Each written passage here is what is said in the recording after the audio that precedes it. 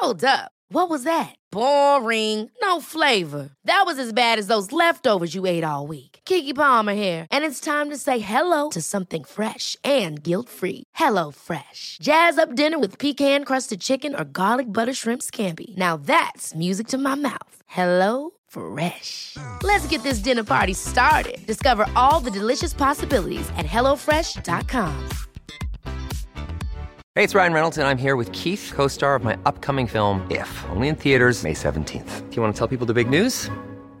All right, I'll do it. Sign up now and you'll get unlimited for $15 a month and 6 months of Paramount Plus Essential Plan on us. MintMobile.com/switch. Upfront payment of $45 equivalent to $15 per month. Unlimited over 40 gigabytes per month. Face lower speeds. Videos at 480p. Active Mint customers by 531.24 get 6 months of Paramount Plus Essential Plan. Auto renews after 6 months. Offer ends May 31st, 2024. Separate Paramount Plus registration required. Terms and conditions apply if rated PG. Cool fact, a crocodile can't stick out its tongue. Also, you can get health insurance for a month or just under a year in some states. United Healthcare short-term insurance plans, underwritten by Golden Rule Insurance Company, offer flexible, budget-friendly coverage for you. Learn more at uh1.com.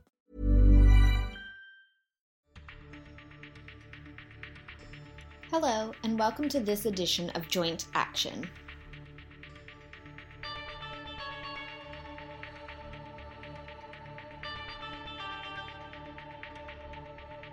This podcast is dedicated to all those out there who have osteoarthritis.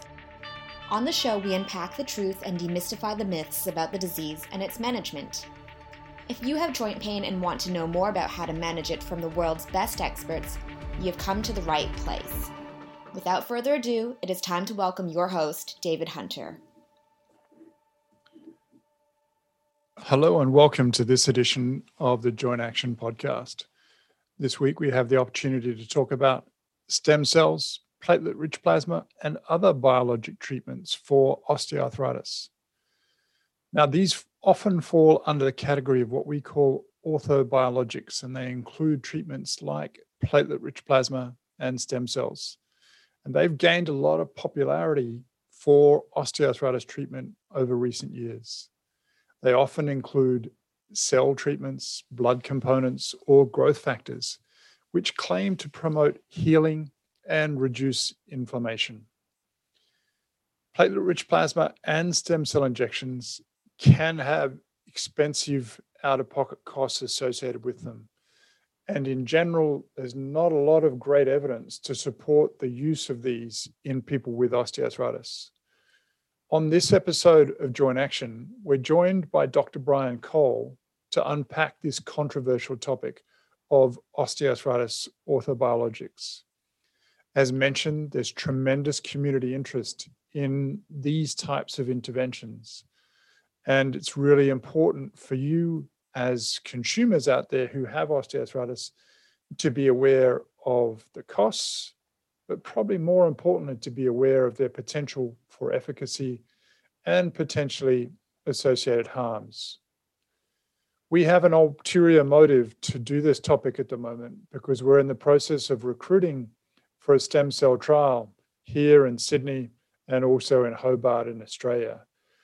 This is a large trial where we're looking at symptoms and structural effects of these treatments in people that have osteoarthritis of the knee.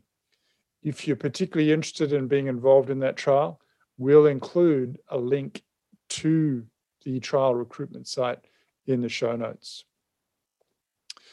Firstly, though, just to introduce our guest for today is Dr. Brian Cole, who's an orthopedic sports surgeon at Midwest Orthopedics at Rush and a professor of orthopedics, anatomy, and cell biology at Rush University Medical Center in Chicago. He's the managing partner of Midwest Orthopedics and the department's associate chairman and section head of cartilage research and restoration. He is the 2020 president of the Arthroscopy Association of North America, and his research interests include cartilage restoration, therapeutic biologics, and regenerative medicine, and minimally invasive techniques for the treatment of knee, elbow, and shoulder. He's published more than 1,000 articles and 8 textbooks in orthopedic surgery and sports medicine, and has lectured widely, both nationally and internationally. His professional career outside of academia includes working as a team physician for the Chicago Bulls, the co-team physician for the Chicago White Sox, and a team physician for the Chicago Fire, Chicago Dogs, and DePaul University. And he served as the co-host for 10 years on the radio talk show Sports Medicine Weekly, which was originally on ESPN and currently on the 670 The Score Chicago Sports Radio. Hello, Brian. Welcome to the show. Great to see you. Likewise, and thank you for having me.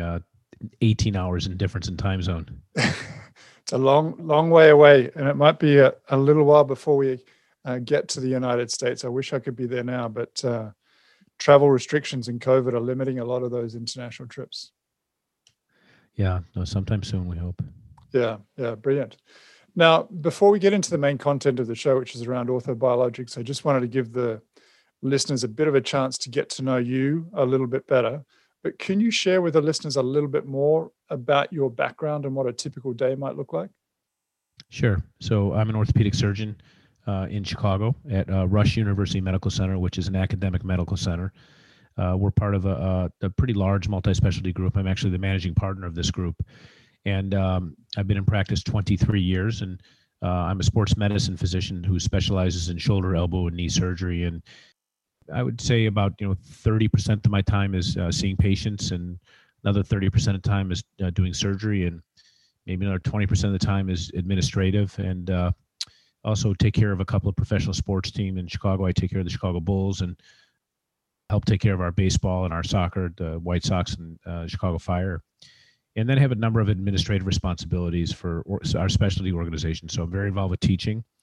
We also do a tremendous amount of research and clinical trials. Our equivalent to your regulatory body is the FDA, so we're very involved with FDA-regulated trials. And we also have a fellowship where we train fellows who have finished their residency and are going for 1 year of specialty training.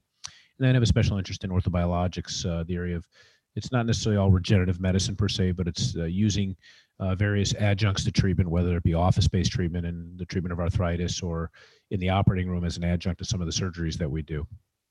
Fantastic. Sounds like you've got an incredibly full plate. Do you ever get a chance to go out and spend time watching any of those professional teams you look after? I see a lot. I watch a lot of basketball and a fair amount of baseball. And I've been taking care of the Bulls for 17 years, and our schedule is full. It's 82 games a year, and half of those games are home. And then if we make the playoffs, which we didn't this year was a little bit of a screwy season, as you can imagine. But, it's a fair amount of time. But fortunately, basketball, I enjoy it. So that's not much of a chore. That's actually generally a lot of fun. Yeah, it's a great game. And I'm getting a lot of chance to watch quite a bit of it at the moment. On a similar note, when you're not doing your day job, what is it that you like to do? So I'm a very avid downhill skier. I've been skiing since I've been in, very, very young, 8, 9 years old. And I ski probably 30, 35 days a year, and recently got into some adult racing, interested in the opportunity to do some amateur, like giant slalom and things of that nature. That's all new, but it's something that I hope to indulge in further. For a number of years, I would climbing mountains. I climb, these are not huge mountains, but and they're a little bit technical. So a number of years in a row, we would train to climb various mountains. So in the United States, we have Rainier and the Tetons and some other mountains that are in the 16 to 18,000 foot range. So that's been something that's helped to keep me in shape. I spent a lot of time with my children. I still have one at home who's 15, and a 22-year-old who's in college, and a 19-year-old in college, or a 20-year-old in college, but they've been home for the better part of the year. And still, I try to exercise regularly, and I like to sail and race sailboats. So I do some of that during the summer. And so I feel like I have a pretty decent balance. I have a very full plate with my administrative responsibilities for my orthopedic group, as well as my clinical practice, which is very busy. But I also make sure I prioritize trying to keep the best balance I can with those types of things, because I like that equally well. Skiing is really probably my passion. Yeah, no, it's so important to have that balance. And it sounds like with that incredibly full plate, you really need to actually have those diversions and activities outside of that to make sure that you continue to enjoy what you do. Yeah, absolutely. If you had to describe yourself in 5 words, what would they be? Oh my goodness. I'm gonna use my hand to count. So passionate, compassionate, tenacious, high energy. Can we call that one word? Yeah. and very, I would say, ambitious. Yeah, I think with all of what you do, you must be incredibly driven. So I think all of that energy hopefully comes into play there. Now, obviously, the main topic of the day and the content that most of I think the listeners are really interested in is your area of special interest, specifically orthobiologics. But I'm just wondering if we could just preamble a little bit of that context to just what is an orthobiologic and what are the different types of treatments that fit into that category of therapy. Well, I'm glad that you use the term orthobiologics, because oftentimes the listeners will think about things like stem cells and regenerative medicine and things of that nature. And there's this perception that we have the ability to sort of rewind the clock and reverse the effects of aging and injury and degeneration. And I would say that that's an aspirational goal, but it's not really what we do today. And an orthobiologic is I'd say, a much more pragmatic way to consider these things. And in my mind, I look at it as sort of the ability to use natural solutions to either modify symptoms most commonly, and that's really what most of the orthobiologics that we use today do. They modify symptoms, they make people feel better. And frankly, that's an acceptable solution. The reality is we're on this earth for some, finite period of time. And most of the things we do are really symptom modification, and nothing that we do actually lasts forever. So patients come for treatment, and the most common reason they come to treat with people who do musculoskeletal medicine or rheumatology is because they have pain and disability, and we're trying to reduce those symptoms. And frankly, you don't have to eradicate disease to do that. You just got to make people feel better so that they can do more with less discomfort.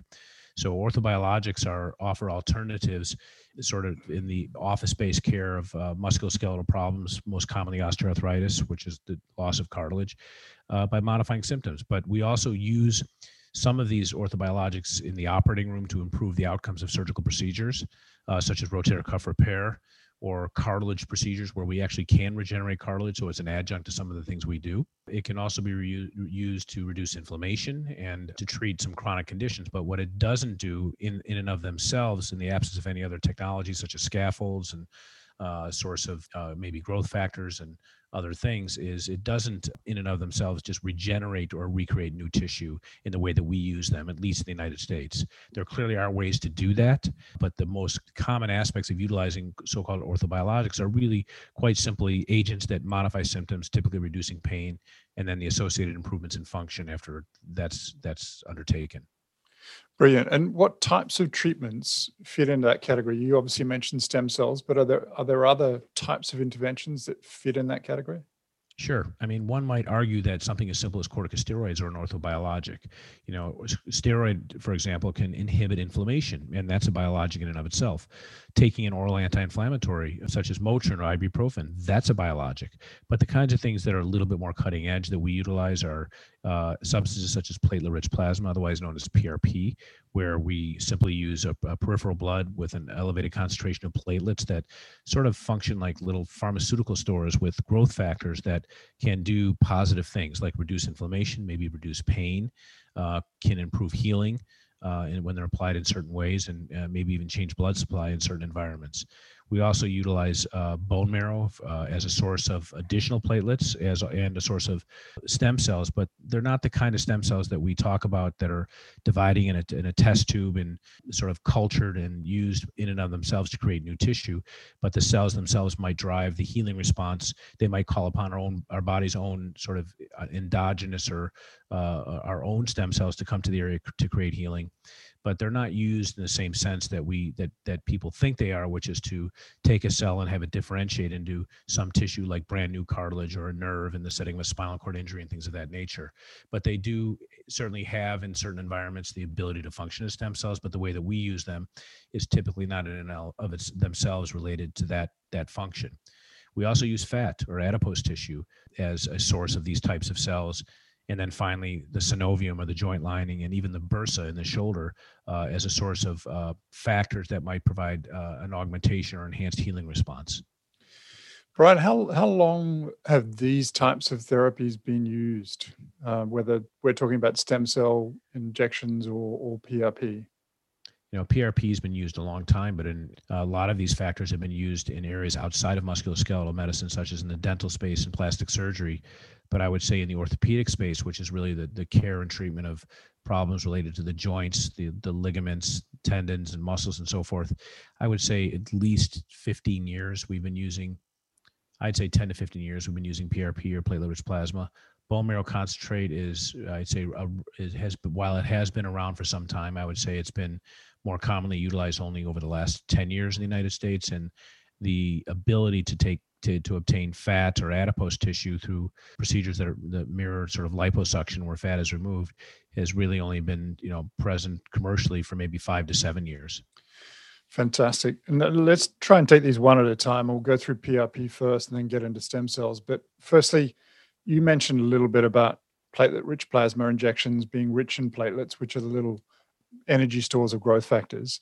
How do they actually provide a benefit or purported benefit for people who actually have osteoarthritis? So platelets may have thousands of growth factors held inside of them in these little packages or vesicles. We call them alpha granules. They're just like little repositories of these growth factors, but there's maybe there's 5 to 8 of them that are known to be particularly beneficial. We've performed a number of studies, for example, in vitro, which is literally in a test tube looking at degenerated cartilage, and we create a model that mimics an arthritic joint, but literally in a test tube where we apply PRP to show how it might inhibit the inflammatory process and even promote healing in that environment. So we know that PRP or platelet-rich plasma, an elevated concentration of platelets, we could draw your blood and get a bunch of platelets, but the volume would be very high. So what this does do is that because platelets weigh a certain amount of what we call specific gravity, when you put them in a blood in a centrifuge, we can sort of layer it out in a way. It's almost like putting it in a blender where it layers out the weight of the platelets so that we can get a concentration of them. So we don't need huge volumes to get the same number of platelets. So we get a fold increase in platelets, and they provide these growth factors, as I mentioned, that could be anti-inflammatory and reduce inflammation. But we've also shown, for example, in some of our studies that you can take rotator cuff tendons and cause the tendons themselves to actually be associated with a better healing response. We've looked at bone integration for cartilage transplants, and we've looked at cartilage repair procedures with the use of platelet-rich plasma to enhance a cartilage repair procedure and putting it in a different environment. So lots of ways that they can be effective by providing these growth factors, which help the body sort of upregulate or trick it, if you will, to do a better job in what it natively wants to do from a healing response. Superb. Now, from a patient perspective, obviously this involves getting some blood taken, having that spun down in a centrifuge, and as you mentioned, that platelet layer being taken off and re-injected back into them with, potentially a series of injections over a period of time. Do you tend to use white cell-free versions of this? And along the same lines, do you monitor what it is that you're sticking back into people? Yeah, so great question. I think it's important for listeners to understand that not all PRP is the same. Platelet-rich plasmas, while it is a concentration of platelets, there are different amounts of white blood cells depending on how the process is done. There might be different amounts of red blood cells present. And there are some conditions that may benefit when PRP is used where we get an elevation of the number of platelets over a very small volume, but we also may want to actually have white cells. And some believe that might be more applicable to a situation where we have tendonitis. So we'll say tennis elbow, otherwise known as lateral epicondylitis. It might be more beneficial, for example, to have more white blood cells.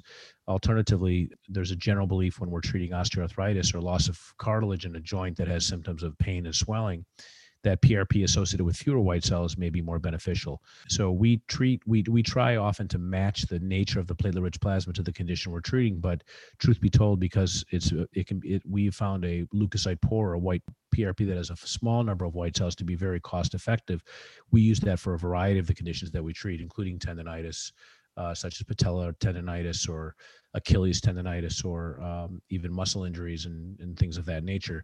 Most commonly, though, we use PRP for the treatment of symptomatic osteoarthritis, and we do it in a series of 3 injections with that treatment algorithm. And sometimes we even combine it with something called hyaluronic acid, which is a lubricant, where we give the injections of a PRP platelet-rich plasma with a lubricant spaced 7 to 10 days apart with, say, 3 injections. Now, Brian, I fully recognize that there's lots of trials out there of varied quality looking at PRP, platelet-rich plasma. But in the current climate, are there any international guidelines that advocate for the use of platelet-rich plasma for symptomatic knee osteoarthritis? And if not, why not? It's interesting. If I would say that knowing the literature as well as we do now with PRP, that is the one agent that probably has the most substantial body of evidence that suggests it can be beneficial for the treatment of the symptoms due to underlying osteoarthritis of the knee. I would say it has been studied for tennis elbow. It's been studied for foot and ankle problems, patella tendonitis, and so forth. And truth be told, it can be beneficial in those conditions when other things may not be beneficial and a patient may not be responsive to traditional treatments. But when you look at the literature, I would argue that PRP in some respects is becoming a dominant treatment strategy, meaning rather than last off the shelf, it can be taken off earlier off the shelf, if you will, to treat the symptoms of arthritis. There's been clearly, like many new technologies, if they're easy to do, they're not particularly expensive. Clinical adoption often starts out ahead of research that supports it. And as such, there has not been a number of sort of international guidelines that suggest when and where it should be used. I will say that the various societies of specialty societies and associations for various specialties have become much more forward-facing in terms of policies and so forth to say, look, let's look at the literature, digest it, and say what can we say is or is not supported. And even one of our major organizations, the American Academy of Orthopedic Surgeons, actually suggests in their current guidelines, they're what we call clinical practice guidelines for the appropriate use of PRP, suggests that there may be a role for PRP in the treatment of symptomatic arthritis. I would argue that some of the best literature right now exists with prospective, meaning looking forward, randomized trials with the use of PRP, one of which we were involved with, which is highly suggestive that it can reduce the symptoms of arthritis. So again, I think the public needs to understand that we're not necessarily regenerating cartilage, but we're treating the associated pain, maybe inflammation or swelling and discomfort and activity loss due to those symptoms with platelet-rich plasma. But to date, I would say there is not a standard of care document that says this is when it will work and this is when it can be used, because truth be told, these, even cortisone may or may not work in some people. Lubricant, hyaluronic acid, otherwise may or may not work. Anti-inflammatories by mouth may or may not work. So we often take a sort of multidisciplinary approach to the treatment of arthritis, and some may benefit, some may not, but often there's very little downside to trying.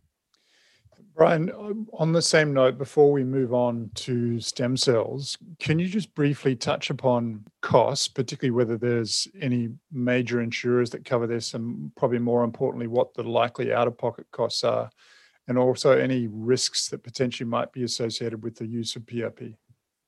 Currently, platelet-rich plasma is what we call an unreimbursed benefit in the United States. In other words, there are very few, if any, payers that consider it anything other than investigational or experimental, and as such, the patient, it's not a pocket expense. Keep in mind, in the world of a patient, a charge is different than a cost. So the cost of doing it is often, not the same as what patients are being charged. And there's a lot of variability in terms of what people do charge. I would say, on average, in the United States, that you would see fees in the range of $350 to $750 per treatment. That would be not atypical for platelet-rich plasma treatment. As far as side effects or negative outcomes, there's been very few, if any, that have been reported. We've seen some reports in in the NFL, for example, of maybe bone developing in areas that had muscle injury where PRP was used. But the challenge there is that sometimes we see bone development with muscle injury independent of being treated with PRP. So it's hard to say it's a cause and effect issue. I would say in general, the use of PRP is considered particularly safe.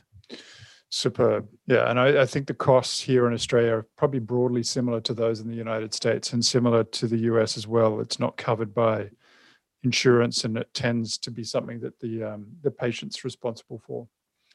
Now, moving on to stem cells, again, you were talking before about how they work, and I'm just wondering whether we could expand a little bit upon that, because historically, I think most people have believed that if you put a population of cells like this into the joint, it's going to regenerate the joint tissues that are ultimately responsible for the symptoms in osteoarthritis. But I think it's probably important to put that to bed. But can you just tell us a little bit about how they work and how they might modify symptoms? In the United States, we have access to cells that have stem nests, in other words, the ability to function as stem cells in a test tube, but they have to be minimally manipulated in terms of how we obtain them in order to be used in a clinic or outpatient setting. And we also can't make any specific claims as to what these cells might particularly do. So there are a variety of ways we can get access to stem cells. And in its pure sense, if we turn to what happens in pediatrics and hematology, stem cells are often used by obtaining bone marrow and culturing them and expanding them. That can be done and is done in the United States, but it's not this. These are not studies looking at embryonic or fetal tissue that we're using. We're using cells that come from the body at the point of care and then reimplanting them and using them for their biologic benefits. So there are cells that can be cultured in a laboratory and put back into a patient. They could actually come from a donor. The things that we use routinely in the United States actually come from the patient and they're identified as being stem cells based upon certain markers on the cells that say, yes, this is a stem cell. But the reality is they're not necessarily functioning as a stem cell in the way that, as I mentioned earlier, where the cells themselves are driven down a pathway that they become the cells themselves, for example, don't become new muscle or don't become cartilage or don't become a ligament, but rather can help take advantage of the body's implicit or what we say endogenous ability to heal by sort of upregulating the environment, making it more hospitable to achieve a healing response. So the cells can function in and of themselves as sort of repositories of growth factors or induce growth factor production, which have a beneficial effect. They can also call upon other cells in your body, which can do the same thing. So all of us walk around with lots and lots of stem cells that can actually be called upon, and they can promote a healing response in the right setting. But the cells themselves are not necessarily doing all the work to create downstream new tissue. And I think that's the misperception that people have, that we can create joint space in a joint that doesn't otherwise exist by injecting a stem cell. Or we can, regenerate a nerve or a muscle tissue just because you inject these things. So the sources of these are, as I mentioned, most commonly are coming from bone marrow, where there's lots and lots of these cells that line the bone lining and that are sort of pulled off with the procedure when we put sort of a large needle in and acquire them. And then we suspend it in centrifuge to get a concentration of these, and then we re-inject them. And what you have to understand is the bone marrow, for example, is not just cells that have the ability to behave as stem cells, but we also get an increased concentration of platelets and some other things. So it's not a pure cell-based solution that's being re-injected, but we're taking advantage sort of the pharmacology of what these cells can bring to the table, including growth factors, which we know can inhibit the inflammatory process that is associated, for example, with arthritis, or they might promote blood supply or new blood vessel development in a setting of, say, a tendon injury or what we call tendonitis, which is really just diseased tendon. It's not really inflammation. So lots of applications, but again, it's important to understand we're not rewinding the clock, starting over. We're promoting a healing response and hopefully modifying the way a patient feels by reducing their symptoms. Superb explanation. I think hopefully will be really helpful to the people who are out there. Now, similar question to what we asked before for PRP, Brian, but what's the evidence to support that they're effective in the context of randomized controlled trials? And again, similar question to the guidelines. No guidelines, to my understanding at present, advocate for them, and a number have recommended against until we get better evidence. What's your take on that? I think that sort of sums it up. I would argue that the literature to date and the various applications of musculoskeletal medicine, most commonly used in arthritis, symptomatic arthritis of the knee as an injection, suggests that in randomized trials compared to placebo, most commonly saline, there may be no demonstrable benefit. So at this point, it's interesting. It intuitively makes sense, but we have yet to see a clinical trial that's dispositive to the extent that it shows a clear difference, a winner against other existing treatments. I actually think there's more data for PRP, supportive PRP for symptoms of arthritis than there is for the use of the stem cell preparations that we use currently in the United States. Yeah, no, completely agree. And from the viewpoint of the costs here, and it's obviously very difficult to generalize, but what would be the average cost for bone marrow concentrate type injection? And are there any downsides, again, to the use of stem cells risk-wise? Depending on where these cells are obtained, if it could be coming from the patient, so-called autogenous tissue, they are a little more invasive procedures. So we use a large bore needle, for example, a trocar, to obtain bone marrow, and that can be taken from the hip bone, the iliac crest, during surgery, we get it from the humerus or the tibia or other areas where we're operating, so we're close to the area where we're operating. So, it can be actually a particularly uncomfortable procedure. It can be done in the office. In our practice, we use it as an adjunct to rotator cuff repair most commonly because we actually have some early data that shows that it might reduce the incidence of re-tears when a concentration of bone marrow is utilized at the time of rotator cuff repair surgery. We have some really interesting work in that regard. The cost of the capital equipment or the instrumentation is actually much greater than it is for PRP. And I would say that the charges that patients see, and again, people have to understand when you're comparing, you have to be comparing apples to apples here.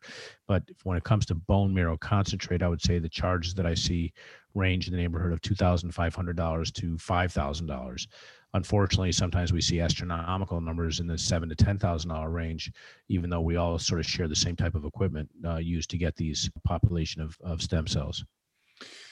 That's really, really helpful. Brian, from the perspective of stem cells and PRP, is there any other things that you think would be really helpful for listeners to know, and or any resources that you'd point them towards to get better informed about it? Well, I think it's important to understand that the efficacy of these substances are often not necessarily related to the cells themselves, and people have to have a realistic understanding of what they might or could do, and that we're rarely, if ever, as I said, rewinding the clock, but that you don't need to rewind the clock to actually have some positive impact.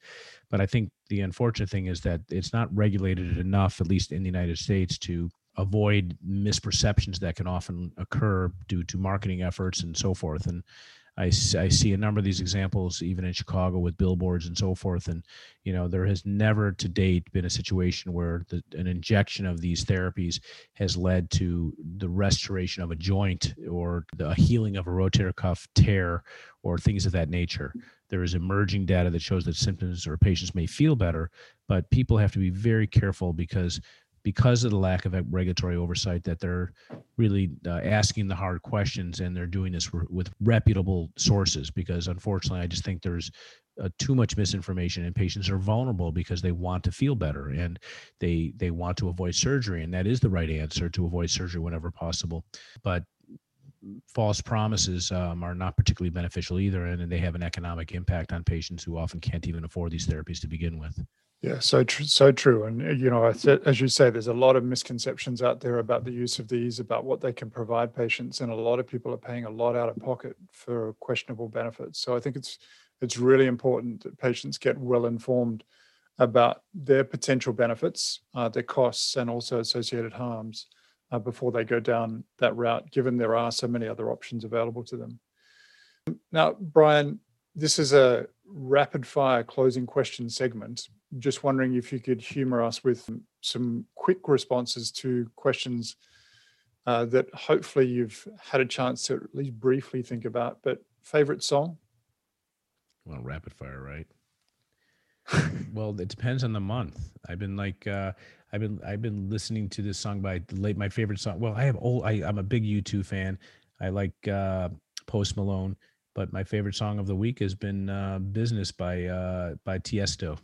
You got to get me week by week. My playlist is a function of things that I listen to, things I listened to 30 years ago, and things that my kids listen to. So it's any given day. Sounds very eclectic, but probably gets lots of influences. It is. What about favorite movie? Oh, gosh. I'll say Being There with Peter Sellers. Fantastic. Favorite book? Cain and Abel. Are you a dog or a cat person?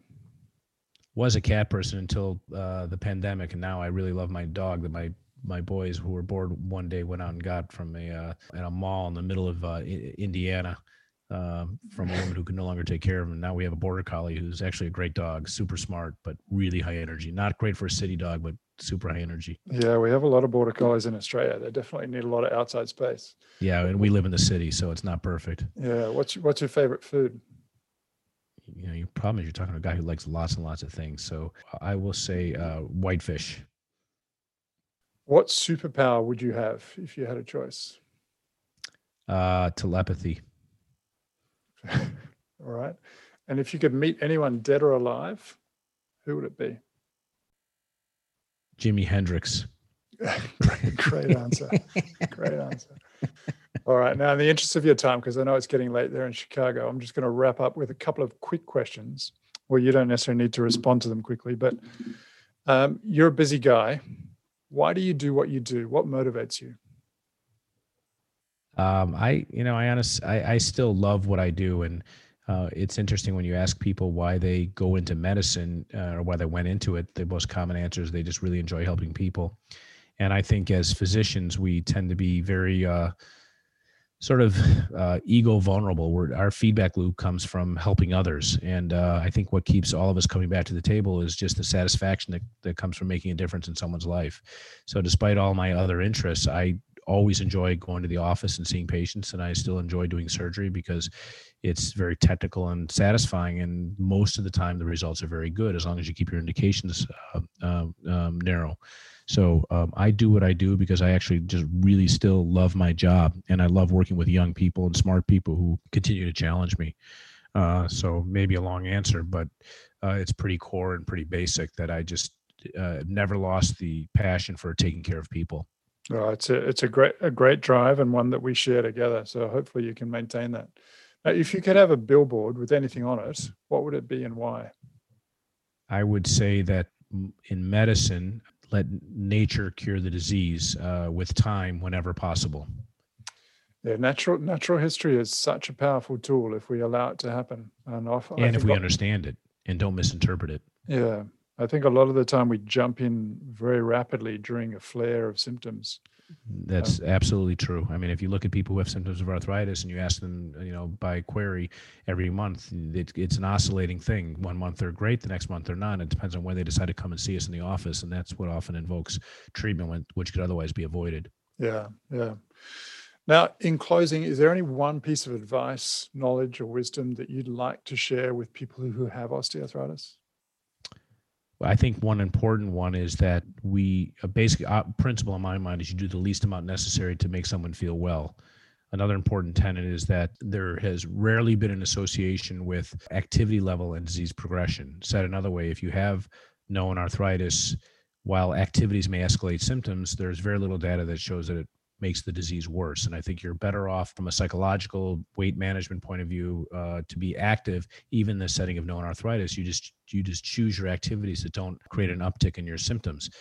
It's not that disease is being made worse necessarily, it's just you have more symptoms. So you modify your life mainly because you're trying to be more satisfied with fewer symptoms of pain and the associated disability. But there's very little data that shows being active makes it worse. So mostly it's about education and coexisting with your problem. But in the end, as I mentioned before, we don't have to get rid of the disease itself. We have to make people feel better.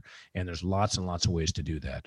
Yeah, no, sagely advice, and something that we often close with is basically encouraging people to stay as active as they can tolerate and hopefully maintain a good quality of life they're in. So Brian, if people wanted to hear a little bit more about your thoughts on these topics, what else could they listen to or go to? Thank you. So, one is my website, briancolemd.com, has a tremendous amount of information, but through that, you can also listen to our weekly podcast called Sports Medicine Weekly, which covers a number of topics about remaining active, nutrition, strength, conditioning, training, youth athletes, and so forth. And we've been around for 11 years now, and would love for people to tune in to Sports Medicine Weekly, our weekly podcast. Sounds like a fantastic resource, and we'll also include the links to that in the show notes. Now, Brian, really, really appreciate your time, your thoughts, your wisdom. It's been a great pleasure having a chat to you. Thank you, and I appreciate you having me on. Best of luck. Yeah, thanks a lot, Brian. So in closing, there is an existing evidence base out there for both stem cells and platelet-rich plasma, but we need to do more further rigorous research in order to get the type of quality trials that we need to better support evidence around both stem cells and PRP. These treatments are really appealing, and I know a lot of you out there are enthusiastic about trying them, as we are in the context of trials. But to advocate that these are ready for prime time for the treatment of osteoarthritis is probably ahead of its time. It's really important you understand that at present, the evidence base is not at a point where most recommendations from scientific societies and guidelines that come from major international bodies have recommended for these treatments, primarily because of the lack of good quality clinical trials. So we need better evidence. If you're considering it, please think about the potential for large placebo effects, substantial out-of-pocket costs, and also potential harms. Really, in part because we're very interested in this area, we're doing a large clinical trial called SCULPTOR, looking at stem cells in the context of knee osteoarthritis, and we're actively recruiting for that, both in Sydney and Hobart. So if you have a particular interest, please go along to the show notes and we'll provide a link to the recruitment site there. Thank you again so much for listening. Really appreciate the opportunity to have a chance to chat to you about this really important area. And I look forward to speaking to you again soon. Thanks for listening to Joint Action with David Hunter. If you like our show and want to know more, check out www.jointaction.info. If you have any questions, you can email us at hello@jointaction.info and follow us on Twitter @jointactionorg. This podcast was hosted by David Hunter, edited by Vicky Duong, music produced by Jordan Hunter. The information posted on this podcast is not intended to diagnose, treat, cure, or prevent disease. Anyone seeking medical advice should consult a health professional.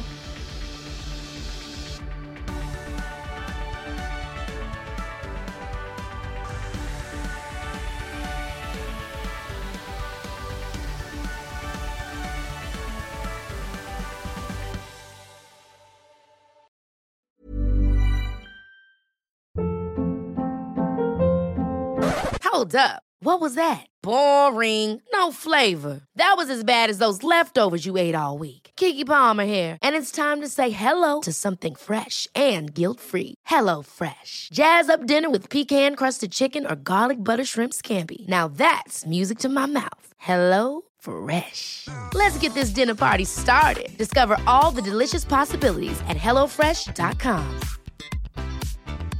Even when we're on a budget, we still deserve nice things. Quince is a place to scoop up stunning high-end goods for 50 to 80% less than similar brands.